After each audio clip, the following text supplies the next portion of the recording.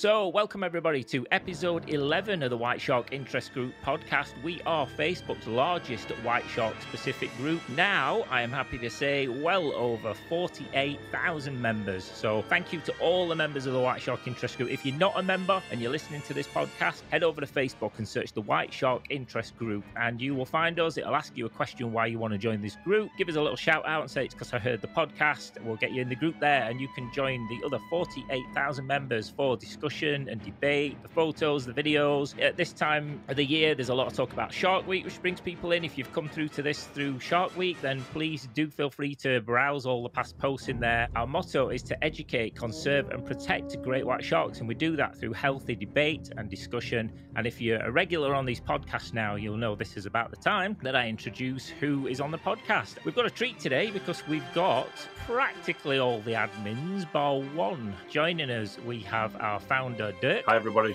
Back again, we have Javier. ¿Cómo estamos? Buenos días, everybody. We have Melissa back on the podcast. Hey! And we have, for the first time on this podcast, we have Anna. Hey, guys. And we have the much requested Drew. Just imagine I said something witty. That's a keeper. Unfortunately, we don't have Sarah today. Sarah is off diving again, as she does, which is why we are just waiting to get Sarah on a future episode about diving with sharks, and that will be coming up soon. But today, we again wanted to do something a little different. Thank you to everybody for your feedback on these shows. We try to keep the topics varied. We have guest episodes, we have discussion episodes. Today is something that I wanted to talk about for a while, and that is Jaws. Because we talk about Jaws a lot on the podcast. It always crops up, and it crops up on the group, and it's always one of those topics that somebody says, that's how I got into sharks. Especially people of, say, my age. I mean, I'm like 45. Jaws came out when I was young, and I grew up on that, and that essentially is what made a lot of people shark advocates. Love to prove that, wouldn't you? Get your name into the National Geographic. But there's a bit of a contradiction possibly, and that's what we want to debate today to kick us off, is not only our experiences with Jaws and how we got into it, but also how do we reconcile, as shark advocates, this, what I think is a fantastic movie, but portrays great whites in such a way, a negative way, and had such an impact on great whites, as we all know the history and legacy of Jaws and how it put great white sharks as the big monster into the mainstream, you know, and caused such damage. How do we reconcile that with the fact that we love the movie? It's such a cool movie. I mean, I'm a Spielberg fan as a filmmaker. I've studied that film so many times, and you can go into all the trivia and debate and the discussion, and we will do some of that today. But I want to talk to everybody here, all the admins, and for you guys, the listeners, about how we reconcile, as shark advocates, the damage and impact that Jaws did. And if that movie came out today, and you see all these cheesy movies come out today, and it was called, you know, Killer Jaws, then we'd boycott it in a second. We wouldn't even give it the time of day. So why do we still love Jaws? And is it okay to love Jaws as a shark advocate? And firstly, I want to turn over to Javier, Javier, you've got something you want to read us? Yes, sir, I do. Let me throw this out there for everybody. And you guys are going to tell me if what I'm going to read now is real life or from the movie Jaws. Let's see. Here we go. Despite the death of the victim and the report of large shark having been caught in the vicinity, I do not believe there is any reason why people should hesitate to go in swimming at the beaches for fear of a man-eater. Is this real life or this is the movie Jaws? Let's ask Anna first, because Anna, Jaws is your favorite movie. I would say that's real. That would be correct. That's actually from the Jersey Shore. This beach would have been Haven Beach. Beach Haven? Beach Haven, correct. Yes. That was the one of the officials from the area. Actually, and the true statement goes like this. It's just funny how it reminds us of the movie Jaws, right? Because despite the death of Mr. Charles Van Sant and the report of 2 sharks having been caught in the vicinity recently, I do not believe there is any reason why people should hesitate to go in swimming at the beaches for fear of the man-eater. So really, I didn't change much the context. I changed the victim. Did the official who said it wear a really bad suit with anchors on? Larry, if we make an effort today, we might be able to save August. August? For Christ's sake, tomorrow's the 4th of July, and we will be open for business. It's going to be one of the best summers we've ever had. Now, if you fellas are concerned about the beaches, you do whatever you have to make them safe. But those beaches will be open for this weekend. I actually think that statement might have been made by the researcher, Schroeder. At that time, we really didn't have any negative shark incidents. You know, people didn't fear these animals at this time. They knew that they were there, but there was no embedded fear. So do we think that Jaws as a movie, I mean, Drew, if I can ask you this, do you think Jaws as a movie still has a negative impact on how we look at sharks and how it changed the sort of the pop culture of how we see sharks? I think it's hard to do that. The hindsight is 2020 thing. I think looking back on it and saying, does it still have a negative impact on sharks? I don't really think so. I think there's enough shark information out there now. It's almost just like an echo at this point in time. There's so much other stuff out there. Back when Jaws came out, it was pretty much the only thing anybody was hearing about sharks, and it became that huge master phenomenon. And I think had there been a Shark Week or something like that, it wouldn't have had the impact that it does now. I mean, sharks were still relatively unknown outside of science back then. So I really think that the impact of Jaws today is minimal. I agree. Anna, if I could ask you, when we talk about shows like Shark Week, although the presentation has changed and Shark Week itself has evolved quite a lot since it first started, do you still think that the portrayal of the great white shark particularly has really changed that much since those days? No, not really. I mean, just look at the words that they use to describe their episodes. Yes. They're still using the iconic Jaws movie theme to bring in viewers, to create that thriller/horror tension and to bring people in. And that doesn't help. The jaw gaping, always trying to get these animals to behave in a predatory manner. I often say these animals sell themselves. We don't need to see them being baited or attacking boats or doing these silly little things. You can just stick a camera in there and watch this animal swim. It will sell itself. If you look at the movie Jaws per se, I mean, when it came out, it was actually, don't know if you guys knew this, but it was actually inspired by a real shark back in 1916 in New Jersey. Yes. Residents there locally actually engaged like an act of hunting a shark that killed 4 people, including a 10-year-old boy. So it's a very interesting how it kind of evolved from, early days to the first iconic movie. Jaws had really propelled great white sharks into literally the limelight. Love it or hate it, it's brought all this awareness about sharks. If this movie was made today in its current kind of a format, you would junk it. It wouldn't be anything to write home about. But because really at that time, it was so different, and it really brought in this fear from the deep in a way. What was her name? Little Chrissy, I think. And Chrissy was swimming, skinny dipping the buoy incident, and that really just brought everything home. I mean, like it kind of just like, you were spellbound literally watching this movie from then onwards.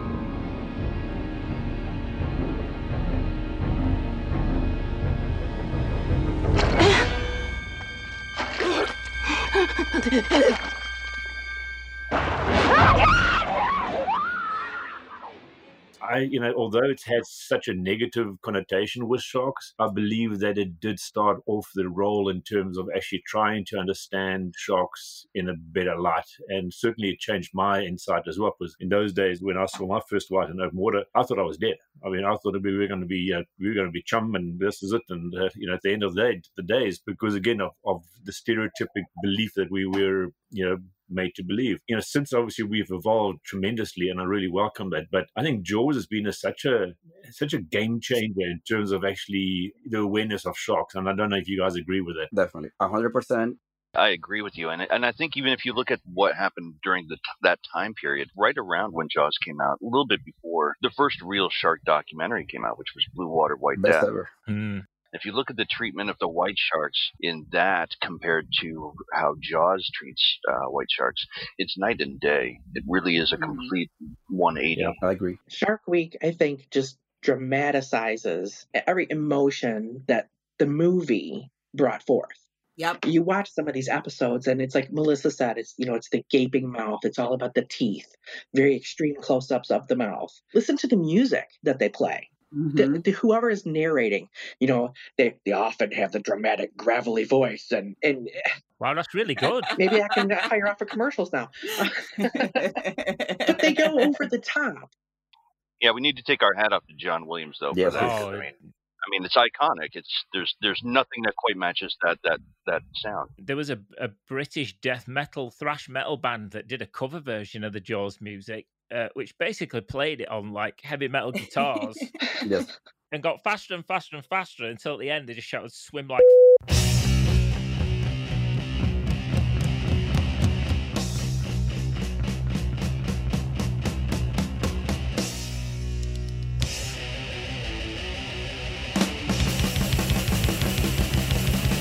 Jump, big white thing, jump, underneath, jump, dorsal vein, jump, they'll kick you in. Swim like. Yeah.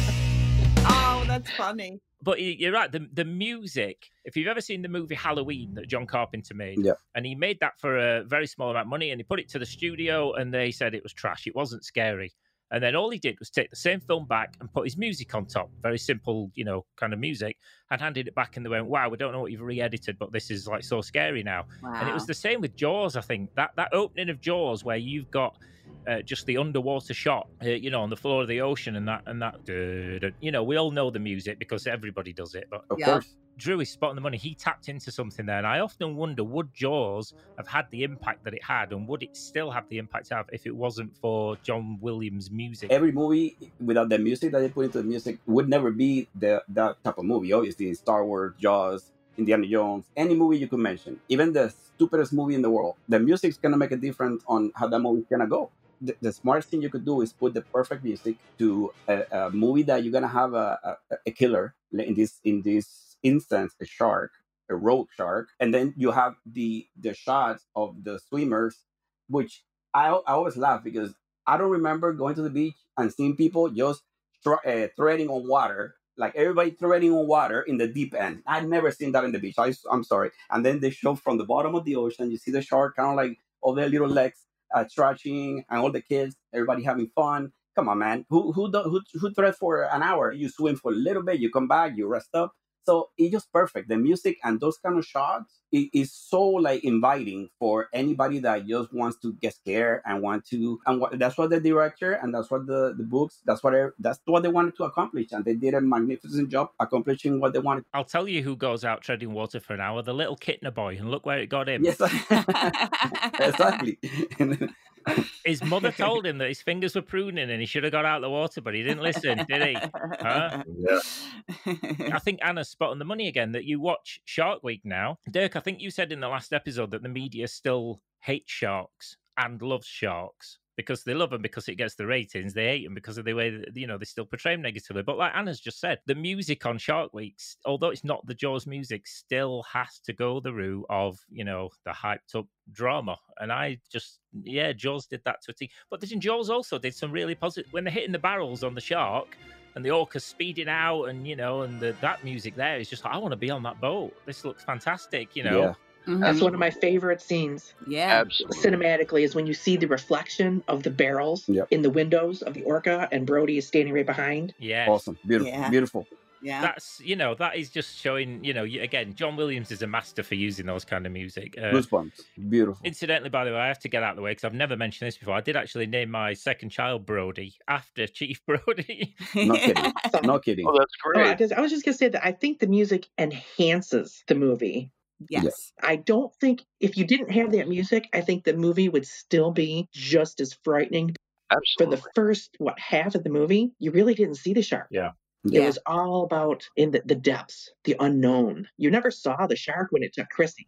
We all know fear sells, whether it's a headline for an article or it's the music in the background. Fear sells in the end. We didn't see the same reaction to the film Orca. Does anybody remember the film Orca? Yeah, I do. Oh, yeah. Oh boy, did that scare the bejesus out of me.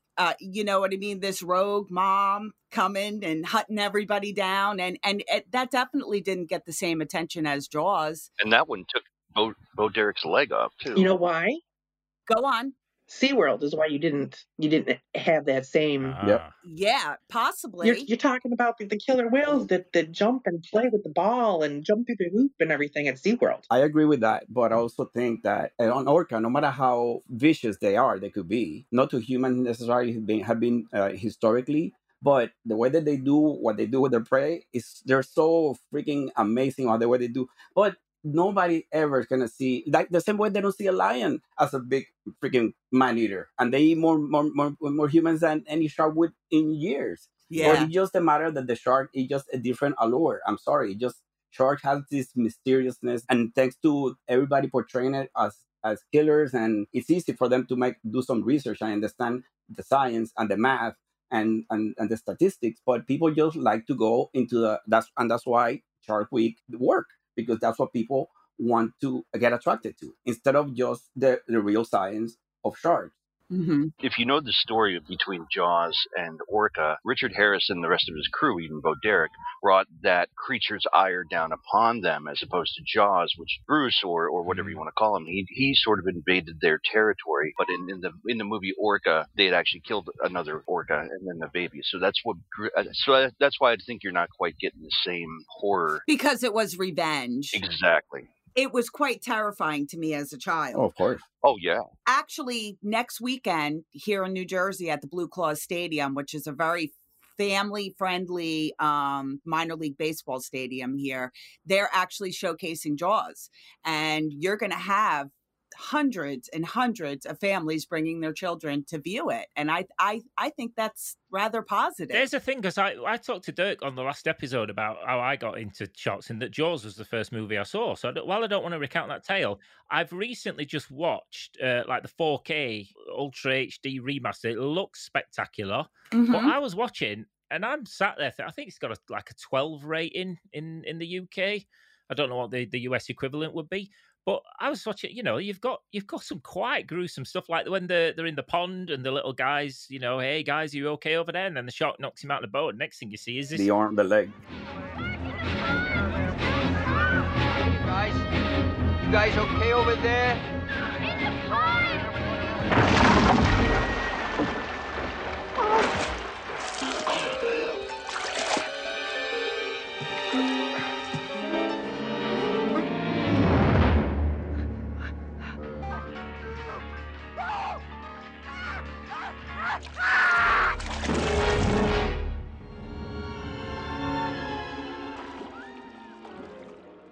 That's still pretty gruesome, to be fair, even though you kind of know it's a prop. It's not a kid's movie. No, but you're going to see multiple families bringing their children to view this film. That stadium will be packed. Yes, of course. Even though we may view it one way, others don't quite view it the same way. I guess not everybody sees it as a movie that portrays them in a bad light, or maybe like I was raised in a household where we were told, okay, this is fake, it isn't real. Yeah, I was told that as well. But then I also saw a trout in the local river and thought it was probably a baby shark and it was going to eat me and was terrified. It's a true story. I was going to ask Anna, when you actually watch Jaws, do you have any thought at all about your interest and your advocacy for sharks now when you watch Jaws, or do you purely just shut off and watch it as a movie? I just watch it as a movie. I've had people ask me, how can you possibly like Jaws when you advocate for sharks? It's like, well, because I can tell the difference between fantasy and reality. I can appreciate something as entertainment, as a movie, but still know what I need to do in real life. Yeah, I agree. So I can enjoy it for what it is. It was meant to be a thriller/horror movie in 1975. That's all it was meant to be, and that's how I look at it when I watch it now. It's really no different than like the movie Lake Placid. And we all sat back and we laughed at the senior citizen feeding the babies. And I really do feel that a lot of people can view it in that light, like Anna's saying. But there's a difference there. So Lake Placid, you can easily see that as fantasy because it was about a mutated giant alligator, whereas the shark, nobody had the knowledge when this film came out of, and still a lot don't now, of the reality of white sharks. So what they told you in that movie, he's 25 foot, 3 tons of him. And, even silly lines like Quint saying, I saw one eat a rocking chair one time. And people took that as fact. People took that as education on white sharks because you didn't have any further input. Whereas Lake Placid is like some genetically mutated giant alligator. People have seen alligators probably, more than... and understand those more than sharks. Is that not fair to say? Yeah. Then it comes down to the individual wanting to educate themselves after the fact. Yes. And honestly, gators are pretty formative themselves. Very formative. I fear them. You won't catch me walking next to the edge of a lake in Florida. I won't even stick my feet in fresh water in Florida after living there. I fear them way more than I'll ever fear a shark. I agree 100%. For me, when I saw the movie, I was 9. I was enamored with anything ocean related. I mean, I live in Michigan, for God's sakes. So it was very, otherworldly to me. Yeah. But the movie scared the shit out of me. I still, to this day, silly as it is, in fresh water, will not swim out so far that I can't put my feet on the bottom. Mm-hmm. Yeah. It just freaks me out. Had that it effect. Freaks me out. Yeah. But I mean, of course, look at what the movie did at the time. People stayed away from the beach. Oh, yeah. People would not go swimming. Me and my girlfriend were afraid when we would swim in her pool as it got dark. If it got dark, it's like we were out of the pool. Can't do it. Yes. Yes. Oh, hi, Larry. Why aren't you in the water? I just put some suntan lotion on, and I'm trying to absorb some of this Nobody's sun. going in. Please, get in the water. Like you all said, there wasn't a whole lot of information out there about sharks unless you were in the scientific community. But when the movie came out, kids like me thought the ocean was just this magical place. This movie, it just opened an entire world because all of a sudden it was sharks everywhere. You could go to the supermarket and hit the magazine rack, and there were just tons and tons of magazines about sharks, of course, shark attacks, but all the information was there. And that's how I got drawn in. I said, oh my God, I love this monster. But then I started to buy the magazines, and that started me going to the library. Yeah. And, checking out books, everything on TV. Then it was Ron and Bale Taylor. Anything that I could consume via book or television about sharks, I was all in. But so it inspired a passion, and it woke me up to what's out there, which led me to pursue educating myself about what's real and what's not. Mm-hmm. It's funny that you said that because until the Jaws mania happened, most people, the worldwide, looked at sharks as a nuisance more than anything else. If you talk about whalers used to sit there and drive them crazy because the sharks would travel and bring them back to the whaling stations. They'd bring the sharks back to the whaling stations. These things just keep eating our fish off the line. Nobody cared about sharks until the hysteria started. Yeah. And then that's when the heroism started, the false bravado and that sort of thing. So it became a chance for especially fishermen who had seen sharks on a regular basis before. All of a sudden they seized their moment to say, now I can be a hero because here's this thing that I didn't care about last week, and now I can go out and kill it and get my name in the paper. Turn the whole working class hero thing going on. I mean, I'm kind of quoting Cooper there, but that's pretty much the way it happened. Give me your hands. Dogfish. You got a $5,000 net. You got $2,000 worth of fishing, and along comes Mr. Whitey. By the time he's finished with that net, looks like a kiddie scissor class has cut it up for a paper doll. You got city hands, Mr. Hooper. You've been counting money all your life. All right. Hey, I don't need this. I don't need this working class hero crap. You're not going to do this aboard the ship, are you, Mr. Quinn? Maybe I should go alone. Even as far back as like the 1800s, sailors would make note of sharks as just the scavengers of the sea, like they actually are. They became supernatural after Benchley and Spielberg. Yeah, I guess I grew up a little bit different because here on the Northeast in New Jersey, when I was a kid, we used to go to a beach called Beacon Beach in Point Pleasant Beach. If a shark entered the area and was noticed by the lifeguard, they would literally go out, tail rope it, and drag it up onto the beach. My neighbor across the street from me, he had one of those sloping front lawns that we used to be able to ride sleds down when it snowed. He would cover his front lawn with multiple species of sharks. So for me, I actually saw them kind of in a weaker light than others did. So maybe that's why my opinion's a little different. That's interesting. Mundus was also going out of our inlet here, Manasquan Inlet, and he was also going out of Montauk, New York. He was doing that with researcher Jack Casey. As a child, we used to take class trips over to where Jack Casey worked. That's where my interest started, of course, with Jaws and then questioning what sharks we have in the area. So we were exposed, I guess you could say, because I lived in a fishing community. I was exposed to these animals. Yeah. And I really wasn't raised to fear them. Like I said, if anything, I saw multiple dead sharks. So, you know, it was a little bit different. I'm not going to lie. There were times that when you went past the surf and you were out there treading, yes, we do tread on water here in New Jersey. And when you finally get past the break and it's a pretty good workout, you do sit and tread for a little while. And if you're by yourself, I'd be a liar to say that I never had that feeling inside, like something's with me. It was a different light. Like I said, if one came into the bathing area, the lifeguards would literally go out there and just tail rope it and drag it in. This was normal behavior. Wow. To witness in the early 80s here in New Jersey. I didn't have an embedded fear. Let's put it that way. There's a contrast to that. Yes. Dirk, in South Africa, 'cause you grew up in Durban. Yes, correct. What was the impact in South Africa? Sharks are literally on your doorstep, you know, all manner of sharks. What was the impact, do you remember, in a different country like that when Jaws came out? Well, in Durban is obviously a surfing town, so there's a lot of surfers around. I mean, we were like, whoa, you know what I mean? Like, you don't really see that kind of a shark because it was such atypical behavior normally as well. I mean, these shark attacks are rare, even then, with or without shark nets. And a great white in those days was, you know, who's ever seen a great white? I mean, it was just an unknown shark, you know, for many of us. I mean, we saw bull sharks and we saw sand tigers and hammerheads and, you know, a whole host of other sharks, but never a great white. It really brought the great white shark as a species really into the forefront. Sure, everybody was much more cautious about it, and maybe, you know, you kind of got a weird feeling you just left the water, you know, because you never know. But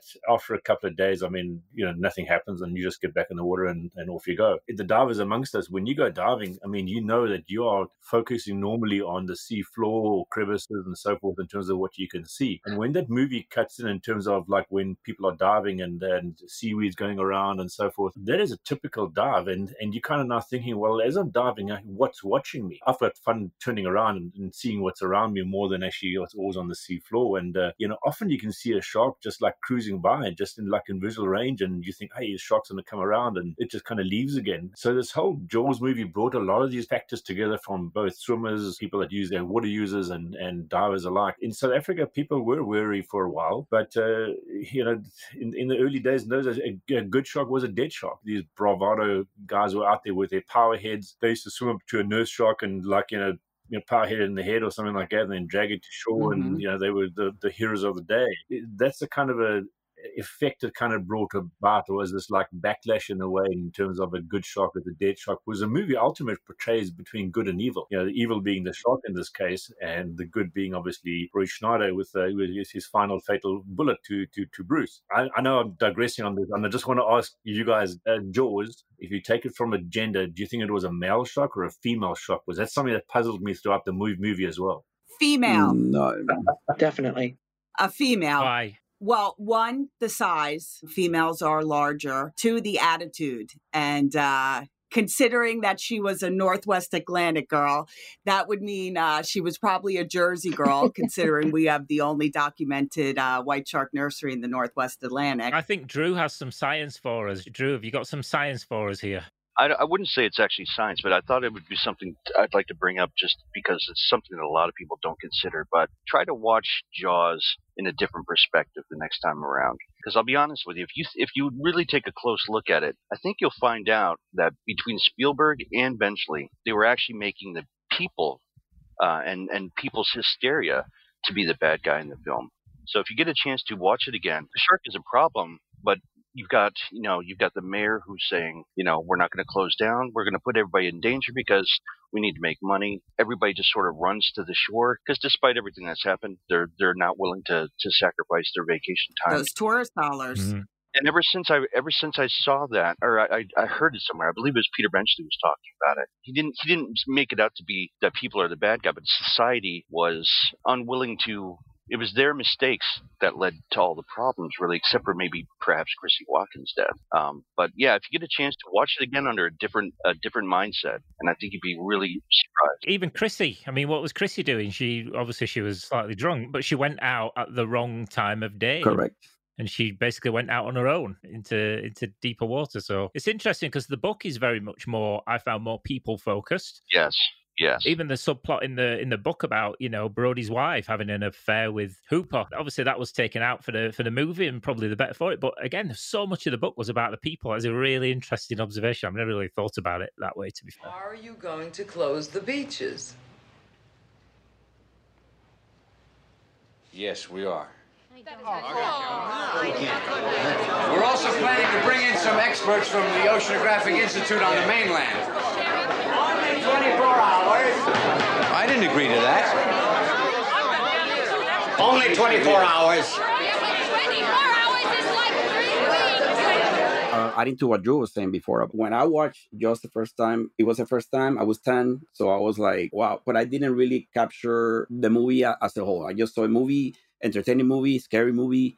Mm-hmm. I love the shark part of it. The second time that I saw Jaws, that's when I started paying attention to detail, which was maybe like 2 years after that. I was 12 the second time I saw it. At that time, we didn't have that much access to watch that movie unless somebody had the video cassette, and it wasn't as easy as just watching it now anytime that you want to stream it anywhere. When I watched it the second time, I remember that right away I started feeling bad for the shark, right? And I don't know why. I didn't know why I was feeling this way. I couldn't stand the people. To me, the people were so snobbish, so full of themselves. And I'm 12 years old. I'm here trying to comprehend these people being so only thinking about themselves, and they're not thinking about the whole thing. And when I started seeing the footage of Ron and Valerie Taylor with the real shark on the water shot, that's when I realized the difference between the real shark and the fake shark in the movie. Yeah. And I could tell apart. I go, that's when I fell in love for real with the shark. And that's when I realized that, to me, from then on, even though I know the shark will kind of die at the end no matter what, and I love Brody, but I was going always for the shark. Well, yeah, when you see the contrast of the fake shark and the real shark footage, it clearly was, you could tell the real shark even as a kid. Oh, yeah. But interestingly, having stood on top of a boat in South Africa and watched a white shark 5 meter come towards a boat, dive down underneath the boat and come out the other side, and then watch that shot in Jaws, to say that is a rubber shark or a fake shark, that is pretty convincing. Even it's only when the shark's out of the water in the film that it starts looking ridiculously cheesy and of its time. But those underwater shots where it's like swimming past the edge of the boat, they're not a million miles away from how it actually looks when you're out on a boat. Yeah. But it's only then, like you say, that you then put the real footage in, which I believe I don't know, Anna, you probably know this if you've seen it a million times and know the trivia a lot, that they put a small person in a small cage on those shots to make the shark look even bigger than it actually was. Mm-hmm. Yeah. Mm-hmm. But it's funny because apparently that little apparently they didn't tell that guy exactly what he was in. Oh, man. I remember seeing it. So he was just absolutely, furious by the time they were done with the shooting. That idea again that modern media and modern TV and modern film, when you're talking about the bravado of South African men going out there and, and killing sharks and dragging them back and being like the hero, well, I kind of see the same thing. They're just holding 4K cameras now and going out doing it on national TV. Mm-hmm. It's still, to me, and this is where I do struggle, probably less with Jaws as a movie, maybe because of the age, but certainly with that portrayal of sharks that way. I just struggle to separate it as much. Maybe some of you guys do, because I still think that negative perception, the ego of the people hunting a shark. I mean, Shark Week, they make entire shows about exactly the same thing. Yes. Going out hunting a shark. Yes. They're just sticking cameras in it. I really struggle to separate the two, even though I do love the movie. And they do, let's be honest here, they do use some fishing practices to get some of the footage. Of course, that they have to. They have. To think that there's never a hook used in these situations would be ignorant on the part of the viewer. I agree. There's definitely more behind what you're viewing than what's portrayed. First of all, Jaws was the first non-picture book I ever read. I read it as a kid, and I didn't even understand it. That's why when you said the part about Brody's wife and Hooper having an affair, I didn't understand what that meant when I first read it, because I didn't understand why Hooper was making faces and stuff. Mm-hmm. But if you look back, there's some despicable parts in there, especially as far as Quint goes. Because I don't want to spoil anything. I think you're okay. I think we're past the spoilers, Drew. It's okay, you'll be fine. Right. But you never know. I mean, I've got 3 versions of the hard copy on my shelf. Okay, here. Spoiler alert. If you look at in the book, what Quint uses as bait at the end, it's really something that really is unsettling. especially for somebody like me who studies, what I study. If you're curious though, look it up, because that was traumatizing to me as a kid. It really was. I found it upsetting too. I never read the book, so you're going to have to fill me in, Don't Drew. read the book. I hated the book. I'm not reading the book. Okay. I'll let you know. Yes, let me know later. All know me. Know how I earn a living. I'll catch this bird for you, but it ain't gonna be easy. Bad fish. Not like going down the pond chasing bluegills or tommycods. This shark, swallow you whole. Shaking, tenderizing, down you go. And we gotta do it quick. That'll bring back the tourists. That'll put all your businesses on a paying basis. But it's not gonna be pleasant. I value my neck a lot more than $3,000, Chief. I'll find him for 3, but I'll catch him and kill him for 10. And you gotta make up your minds. You wanna stay alive and ante up? You wanna play it cheap? Be on welfare the whole winter. I don't want no volunteers. I don't want no mates. There's too many captains on this island. The book is very different. I mean, to me, that shows the genius of Steven Spielberg in his craft. Everybody talks about it obviously came from Peter Benchley's book, but you cannot deny Spielberg's absolute magic as a filmmaker to make that work. Oh, yeah. I just think that people have been riding on the coattails of that for decades ever since, and still want to be. People look at Quint, and in the book he's a deplorable character. In the film, he's he is what he is. He's a mixed bag. But people still want to be the big shark man. Yes. People still want to be the guy they turn to go get that He's shark. supposed to be like the hero, right? Even though he turns out not to be the hero, but that's what they kind of portray him as. He's the man, the macho. Because Brody is like a dad, like a very, doesn't even like the water. He's very subdued. And suddenly he has to come out from all this bravado from inside and let it all out because nobody wants to listen to him. And it's one of those things that you have to put in perspective. That's why it's such a fantastic piece of filmmaking to this day. And that's why he just wanted to protect his kids. He wanted to protect the people, protect the kids. Yeah, that's only he care about his family. If you really look at it, then of course, then you're the police chief, so you have to protect the island, obviously. But it shows you what a great piece of filmmaking that is, just because how they portrayed all those different characters, and you could decide who's the good and the bad guy is at the end, no matter who, because they does it such a magnificent way. Like Spielberg does such a great job doing that, and the way they wrote the script. That's why I wouldn't care about reading the book now, because I want to remember the movie as I saw it and the way it is now. I don't want to change anything. I don't care about Hooper having an affair. I don't care about Brody having an affair with somebody else. I don't care. I don't want to know anything different that I already know. He has an affair with the shark in the book, Javier. But even those 3 characters that still, again, just to draw comparisons to modern day, obviously, so you've got, that real sort of conflict between Quint, the working man, who works with sharks, and then you've got Hooper, the scientist who studies in the academic. Yeah. We see that all the time as, science versus anecdotal, and how, a scientist will very quickly, a marine biologist could say, well, again, I'd cite somebody like, Rob Lawrence, who we had on a few episodes back, who's probably seen more white sharks than most people will ever see, even on TV, and understands them and knows their nature. And yet he hasn't studied that from an academic point of view, and yet an academic can easily shut that down and go, well, that's not science, that's anecdotal. Even that still plays out as, as character traits now. Absolutely. Yeah. To this day, researchers use fishermen to help them. They basically work side by side. You see that with Keith Poe. You see it with Chip Michalov. We have quite a few teams out there that work with researchers. So that part of the portrayal is pretty true. And honestly, Benchley used to go out on trips with Mundus and Jack Casey. Yep. A lot of it, there is some truth behind some of the movie. And if you look deeper into it, you'll wind up feeling bad for sharks. You will. Yeah. If you look back, if you go back to what spurred the thoughts behind this movie, which was the 1916 shark attacks, from that time on, we actually had one of the largest animal hunts in history. Yep. That went on for years. A majority of the species that we see today only were afforded protection in the 90s. There is some truth behind it. And if you do look further than the movie and you look back into where the thought process came from to create a movie like this, you'll see that, sharks were definitely the victims in the end. Since you mentioned Michaloff and you mentioned Keith Poe, let's not ignore the possibility of bringing this subject up, because I'm sure our members are going to love hearing me say this, but OSearch. Yeah. They're all fishermen. That's all they are. They're fishermen, and they partner with the scientists. So exactly. That's exactly what they are. All they are is the fishermen who go out. They're Quint. They're basically Quint is what it is. Actually, Chris Fisher is a spot burner, but basically a spot burner is somebody who comes out and steals your spot. He's done this multiple times to anglers. Some are wiser now and no longer work with them because of it, but a lot of times their spots are stolen from another guy who spent 20, 30 years working an area. They, I guess you could say, were swayed by the power of OSearch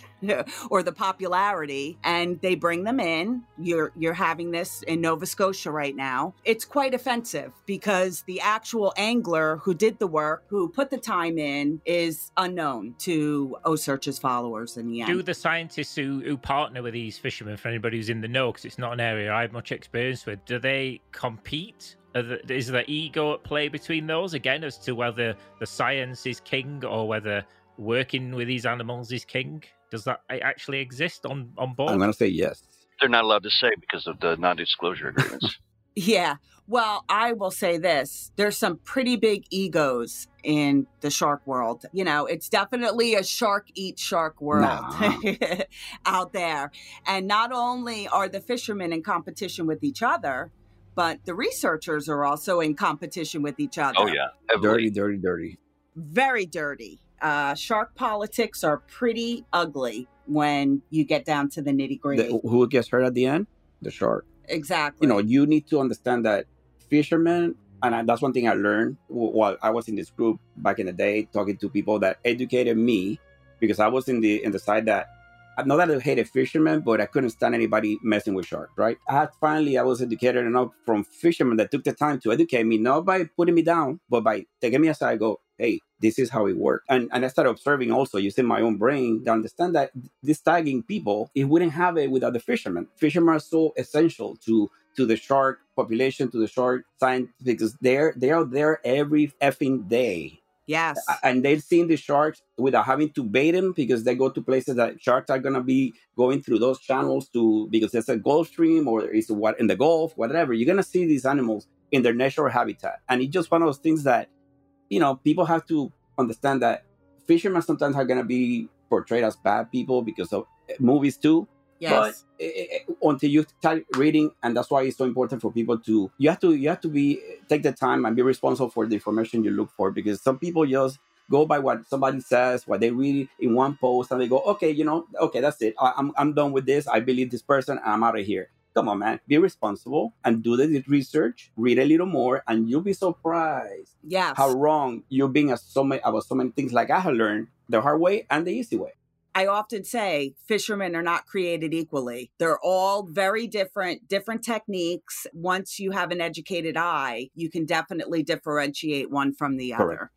Speaking of an eye, just to bring this back to Jaws a second, the scariest thing I found watching Jaws was when the guy's head pops out of the boat. Yes. When Hooper goes down to him with his eye missing. Baumgartner. I always thought to myself, how the hell did this massive shark take his eye out? Or was that did the crab get him afterwards? Or Drew? a fish? Drew, yeah, Drew. Can we get some science, please? Drew, go ahead, Drew.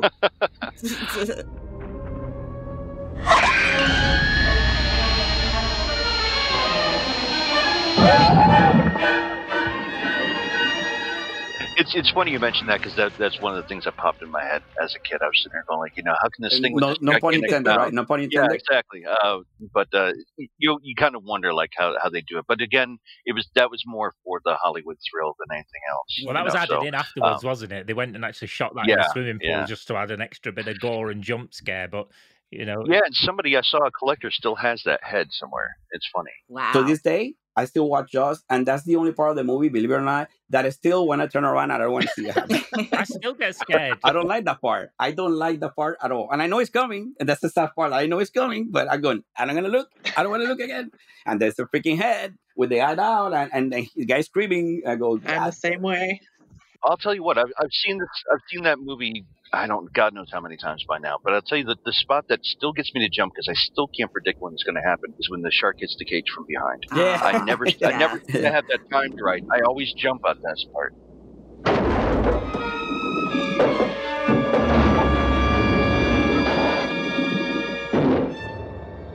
And we all know, Dirk, I believe you get a box of tissues and shed a tear when Pippet goes. But I always wondered, what happened to Pippet? I mean, was she just an extra and then forgotten or something, Oh, I'm sure they're saving it for Jaws 5 sequel, or it's a prequel now. Don't mention those, please. Don't mention those. You saw what they did in the Meg, right? You saw that they did the exact same thing with Meg. They had a dog named Pippet. The Meg is a good example. I mean, don't get me started on megalodons. That's a whole other. The thing is with the Meg, and I know that came from again a series of books. I've read that and a couple of others. I personally don't rate them. People still want that same image of a shark, and it's like, okay, we know about great whites. We see them a lot now. We still have the fear thing, but we need them bigger. Yes, we still need them bigger. So how do you guys feel when they dragged out? Remember, they went then onto a shark hunt and they pulled out another shark, pretending it was tiger. Yeah. Now that was actually a real shark. That was not a prop. Yes. And they actually killed a real shark for the movie. Movie. Yeah, I know that. Yeah. So I always thought that was a really good prosthetic for that era, but I did not know that was real. Yeah, when I found out, I was really pissed off. If you look at the mouth, it's only got one tooth left in its mouth. I've they always removed the whole jaw. Because that's true. That's right. I forgot about that. Took the jaw out, yeah? Yeah. Wow. You'd like to prove that, wouldn't you? Get your name in the National Geographic. What is this bite radius crap? That is a big mouth. Look at All it. I'm trying to stuff your friggin' head in there, man, and find out if it's a man eater, all right? Come on. I had no idea they actually removed the jaw of the animal. I just figured the fishing line knocked its teeth out. Maybe it was on a long line or something of that nature. All I know is that if you watch that shot, you'll see one tooth in that shark's mouth. One tooth. Yes. So they actually killed the shark for the movie, or that's what I read too. Yes, they did. Yeah. Oh, okay. See, in a modern era, that'd be subject to cancel culture, and people would be boycotting the film and shutting it down. Now. Oh yeah, of course. But I guess it was a different time. It was the 70s. I've always wondered about that dock scene though, when they go and finish dinner and then they go and cut the shark open and you see all the white fluid coming out. Can someone explain that white fluid to someone who doesn't know, like me? I can tell you because that's actually fairly accurate. I mean, I've done a lot of sharks dissections and stuff. It's not necessarily white fluid, but there's a fluid in there in the body cavity that holds everything in shape. You really won't get a lot of blood if you get the shark open. And again, I apologize to the listeners who were sitting there going like, "Oh, you slaughter shark?" No, all the sharks I get have come to me already dead, so I have not killed anything. I don't want to be Quint, but I mean, it's honestly when you cut it open, there's a whole bunch of fluid that will come out, and then that's when you see it, and you'll realize that the internal anatomy of a shark is very simple. It's just like one straight shot, and there's this giant liver in there with 3 lobes on it and everything. So yeah, that was actually fairly accurate, to be honest. I was actually blown away with how little there is to the anatomy of the animal. As a kid, that scene again used to sort of disturb me more than the shark scenes.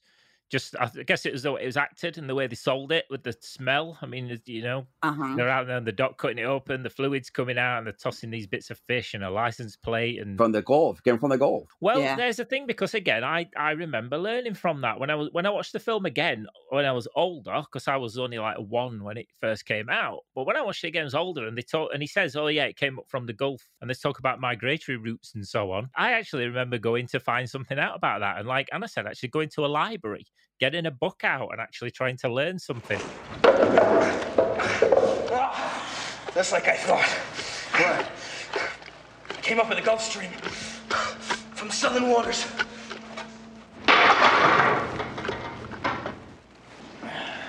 He didn't need a car, did he? No. Tiger shark's like a garbage can, it'll leave anything. Someone probably threw that in a river. I wouldn't say that it spurred my advocacy. Interest. It definitely spurred my interest in the animal. It was the animal itself for me. Research is my thing. I just love looking into research. The documentary I made, The Great White Shark Legend, we talked with a lot of people who encountered great work sharks out in the open. Thank you, sir. That encountered sharks out in the open and again realized that it's not Jaws. And it is, every boat you go out on, Dirk, you'll know this, and I'm sure have you, Melissa, you hear it in the areas where you are and everything. Anybody's around fishing and sharks are mentioned, someone will pull a Jaws line out and say, we need a bigger boat, Oh, yeah. And quote all the lines. It still has that impact. This is my concern with things like the media portrayal of sharks that, Anna, you were talking earlier about, you very easily can sort of distance, what the reality from the movie is. Yes, but you didn't let me finish my story. Please. So I got into sharks because of the movie, and then, years went by. What kicked me off in advocacy was when I went to the Georgia Aquarium. Now, granted, they don't have any white sharks. Being somebody from Michigan who's probably never going to see a shark in the wild, it was the closest I was ever going to come. And when I stood in the tunnel and a whale shark went over my head, it was an incredibly emotional experience for me. Oh, yeah. It was, I got choked up. I'm getting choked up right now just thinking about it. And then I came home, and that's when I got on social media, and then started, just learning as much more as I could. And that's, when I found the shark groups. And yes, I stumbled into O-Search and was turned right around by Alessandro. And he's the one who brought me into White Shark Interest Group. Now, I have a hard time advocating here because I'm surrounded by a lot of people that don't believe in climate change. And shark finning and ocean matters are far-flung from Michigan. So it's hard for me to get jonesed up about because it's hard. I have a coworker who I keep trying to convince, that we need sharks and sharks they're not killers. They're not man-eating machines. I'm still trying to turn them. I have learned so much. But the human psyche is a mysterious, mysterious thing because for as much as I know that we are not on the menu, we are not targeted, they are not monsters. I went to Massachusetts last year with my daughter and my stepson, and I stood on the beach, and it was a windy day, and it was kind of cold, so you never would have thought to go swimming anyways. The weather just wasn't going to permit it. But it was blue skies, it was pretty, but it was really windy, so the surf was rough, and I just stood there, my heart just pounding. I mean, it literally just pounding, just knowing that they're out there. And I had to ask myself a question. If it was a beautiful, calm day and it was warm, would I go swimming? And I could not answer that question. Even after everything I know, that the fear that movie instilled in my psyche is still there. Irrational as it may be, it is still there. Nothing wrong with that. No, absolutely not. It was startling to me, though. It was a kind of a little bit of a startling moment because it's like, why? Why is my heart pounding? Why would I be afraid? Is it really fear or is it respect for the fact that this animal is an apex predator? I think it was a little bit of both. I mean, I don't know. If it had been a beautiful day, I don't know if I would have went in the water. As educated as I am on the movements of these animals, actually, I had a friend yesterday who's in Massachusetts right now. They had their 3 children on paddle boards. It was right before sunset, so it's kind of like dusk in the background, and the water's flat and it's beautiful. And they have their 3 children on these paddle boards, and they're playing in the water in the background, and they're far from the shoreline. And even I reached out to my friend and gave her a little advice because I didn't feel good about seeing her 7-year-old and the other children where they were in the water and the time of day. There is a reality to these animals. We talked about that with Dave Pearson. There's a good, a bad, and an ugly. There are some areas that we definitely do need to be more aware of what's going on in the waters at the time. I also have footage in Massachusetts from about a week and a half, 2 weeks ago, where there's multiple bathers treading in the water, and about 15 feet behind them is a group of seals also hanging out in the water. Always a good mix. This is right in, Massachusetts is supposedly working on their shark mitigation decisions and, behind closed doors or whatever. Nothing's really that public right now as to how they're going to handle things. I was actually stunned that nobody was telling this group of people to get out of the water. It was just a very ignorant move. And if something had happened, it would have just added to the list of what's going on right now in the Northwest Atlantic. Why does media now with all that education that we have, why do we not see a show about that on Shark Week? Why do we not see a show about that on Nat Geo? Why do we not see a show about shark and human interaction, risk mitigation? Why is that not a topic for people to discuss? Because no one wants to hear it. It's not sexy. It's not sexy. Exactly. It's not going to bring in the people. It doesn't sell.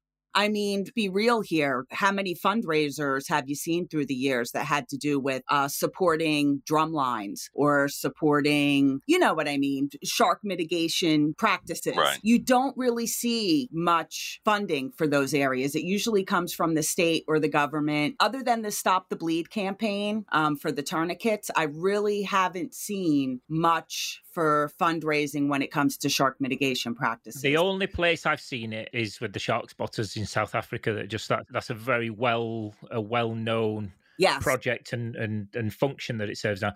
Just for any listeners, by the way, the Dave Pearson that Melissa mentioned there is on episode 9 of our podcast, and I would again implore everybody to go and listen to that man's words, because the episode is about surviving a shark attack with Dave Pearson, who runs like support groups for people who have been attacked, and he very much lays out some of the reality of an actual interaction with the white sharks, and I would implore everybody to go and listen to episode 9. I think it's probably been one of our strongest episodes yet. But going back to what Melissa just said about the mitigation and all that, it's just coincidence that I just had a couple of weeks I got into a discussion. I put something, somebody posted something about the problems in the poor lady that, you know, unfortunately was a victim in Maine.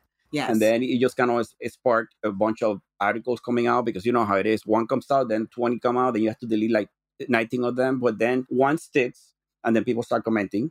And I went in, not in a rant, but I went like in a kind of like, that is frustrating to me that they don't do much more. And people say, and sometimes you see a little sign that says, watch out, shark in the water. To me, that's not going to cut it. I'm sorry. You got to be a little more forceful about enforcing people going in the water when you have 20,000 seals swimming around you. Yes. Or in the area, and you're letting people go in the water at any time of day without no consequences. And I'm sorry, then you put the shark in a bad light, because obviously, eventually, this is going to happen. And more people in the water, more seals, more sharks in the area, or at least they are showing up because there are more seals. And it's just creating a big problem. And eventually there will be, and then I had a discussion with this guy that kept saying, no, but the shark is not the problem. And I kept telling him, I understand that. But it could become a problem, not because of the shark, because of the people. Because we as humans are not enforcing the rules or putting more, like I mentioned South Africa. A perfect example that they do have spotters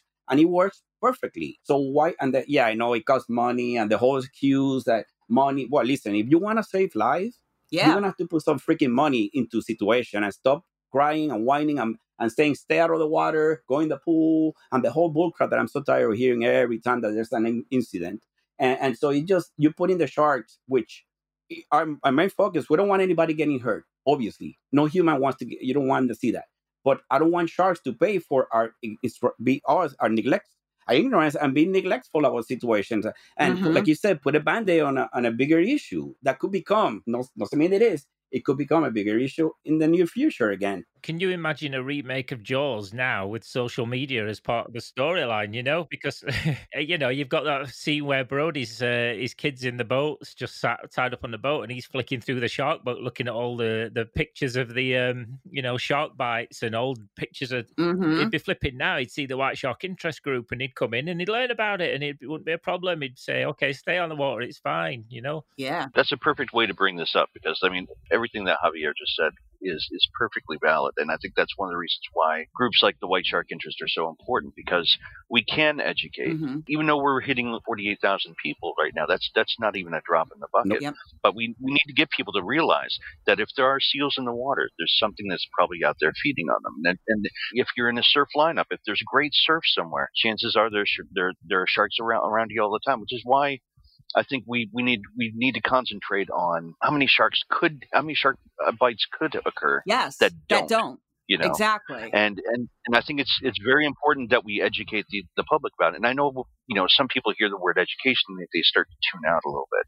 But the thing is, it's like, if you love these animals and you're passionate about these animals, especially like Anna was. I mean, I thought that story was great because I'm glad to know how she came to find us. And And I think it's important because she's been such a huge asset for us in this whole time. Yes. And the thing is, it's like once you get that passion and that bug bites you, you're just in for a world of joy after that. Because once you start learning about this stuff, it becomes an addiction. At least it did Maybe for we me. should stop using the word education and use the word enlighten instead.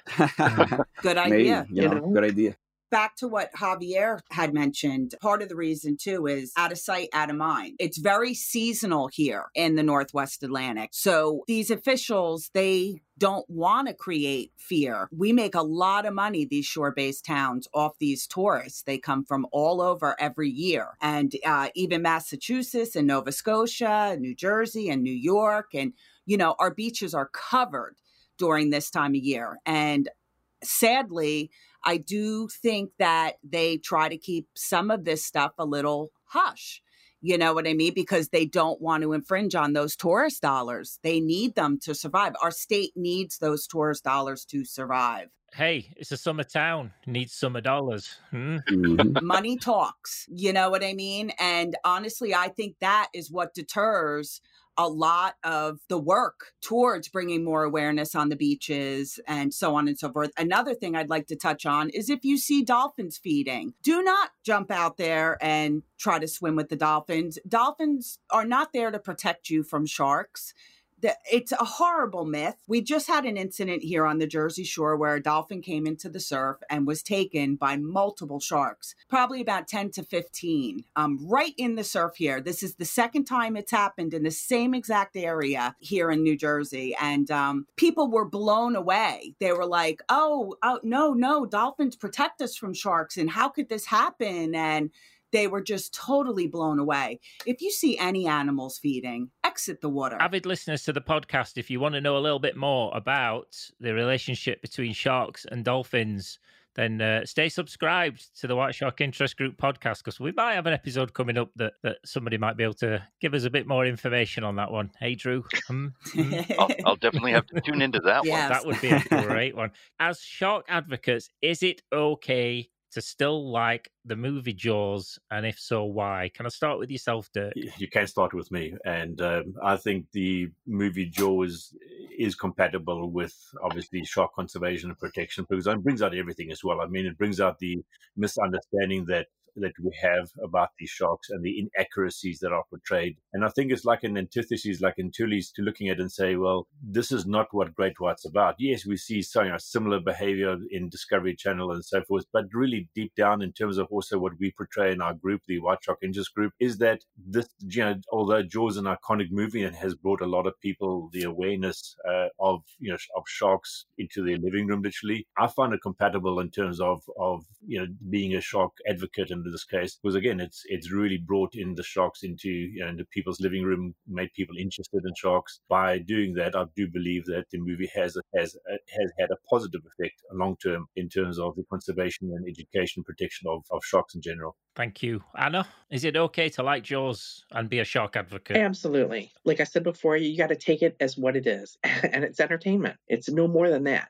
There's no reason why we have to compartmentalize everything. I can be an animal advocate without being vegan. Mm-hmm. Why can't I advocate for sharks but still watch this movie? It's different strokes for different folks. There's no reason why you can't appreciate it for what it is. Fantastic. Thank you. Drew? Yeah, I'd say that you can absolutely, just like everybody has said, I think you can absolutely love Jaws. And I mean, you have to take it for what it is, a work of fiction. And I think even the late Peter Benchley would tell you that he had no idea what was going to happen because of Jaws, and he felt immensely guilty for that. As proof of that, he came out with a book called Shark Trouble, which I highly recommend everybody take a read if you get a chance to. Get it from your library, get it from online or something like that. He talks about a lot of aspects of sharks that a lot of people don't know. He even put some information in there how to survive at sea if you ever find yourself out in sea. It's entertainment. It's something that was there for us to enjoy. Hindsight is always 20/20. It's tough to say whether I would have preferred it to happen or not happen. I preferred it to happen because I enjoyed Jaws. The falling out after that, of course, there's a lot of regrets there. But yeah, I mean, enjoy the movie. Enjoy the other movies, the new movies and stuff like that. It's not a demonization of sharks. It's entertainment. Thank you. Javier, is it okay to like Jaws and be a shark advocate? Heck, yeah. maybe back in the day it was an issue. By now, with all the educational information out there, all the social media, you could just hit a button and look for information. If by this time you still think Jaws is a problem to sharks, then I think you have to start looking at yourself in the mirror, and maybe you're the one that has to, look for why do you think that you still think that could be a problem. And of course, you could still be an advocate to anything just because, like Anna said, just because you don't have to be a vegan. You have to put things in perspective as they are and be responsible for your own, what you think, what you look for. Then don't look for helping out with looking for blame and other things, other people, other groups, or other things. Be responsible for your own thoughts. At the end of the day, it comes to, like everybody said, entertainment. And if you cannot see that to this day, you're the problem. Melissa. Like Anna said, absolutely. When I give it great thought, a majority of the conversations I have about advocacy, they start off with the other party questioning acts in the movie Jaws. So, I often say there's no such thing as a bad question. I do think that Jaws is a stepping stone for a lot of advocates. And I think it has opened the door to people wanting to educate themselves further. And I think the damage was already in motion and done way before Jaws came out. I mean, Jaws was basically created off of the damage going on, and that had previously already happened in the past. So I've always kind of seen Jaws as a stepping stone to educate others. I've never really seen it as this horrible movie, and I always viewed Jaws the same way I viewed Godzilla. And I loved Godzilla and I love Jaws. Okay. You're here. And if I could just offer my thoughts as a father of young children and a film about, I think Jaws is an exceptional, one of the greatest movies ever made. And it was what it was at the time. I know if I sit with my children, and I can't wait for my kids to watch Jaws. However, I know that my eldest son, particularly Shay, who is a huge animal lover and a nature boy, he will cry his eyes out when the shark gets blown up at the end. I know this for a fact. Oh, yeah. And I think that's something that will endure on with future generations. My biggest concern is not Jaws. It's not education. Go out and have the like Javier said, go and educate yourself once you've had that as the spark. Mm-hmm. I am more concerned about the media that portrays itself as education, but is still selling the horror story that Jaws was. It was a horror film. Don't look at media that portrays itself as education. Go and watch a movie, or a lot of the modern movies now that are clearly just horror films about sharks. Go watch them and then go learn about sharks. Don't use TV shows that portray themselves as education and still sell exactly the same message about sharks that they are horror. Mm-hmm. Well said.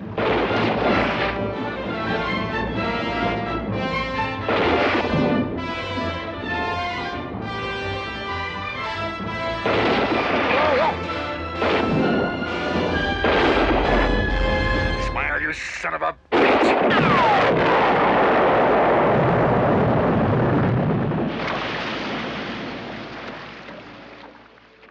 Well, we're pretty much out of time. I know Jaws is one of our favourite topics, and I'm sure for all you listeners out there on the White Shark Interest Group, it is one of your favourite topics as well. We know it is because people still talk about it to this day. So I really hope you enjoyed this episode, and huge thanks to Dirk. Bye, guys. Thanks for listening.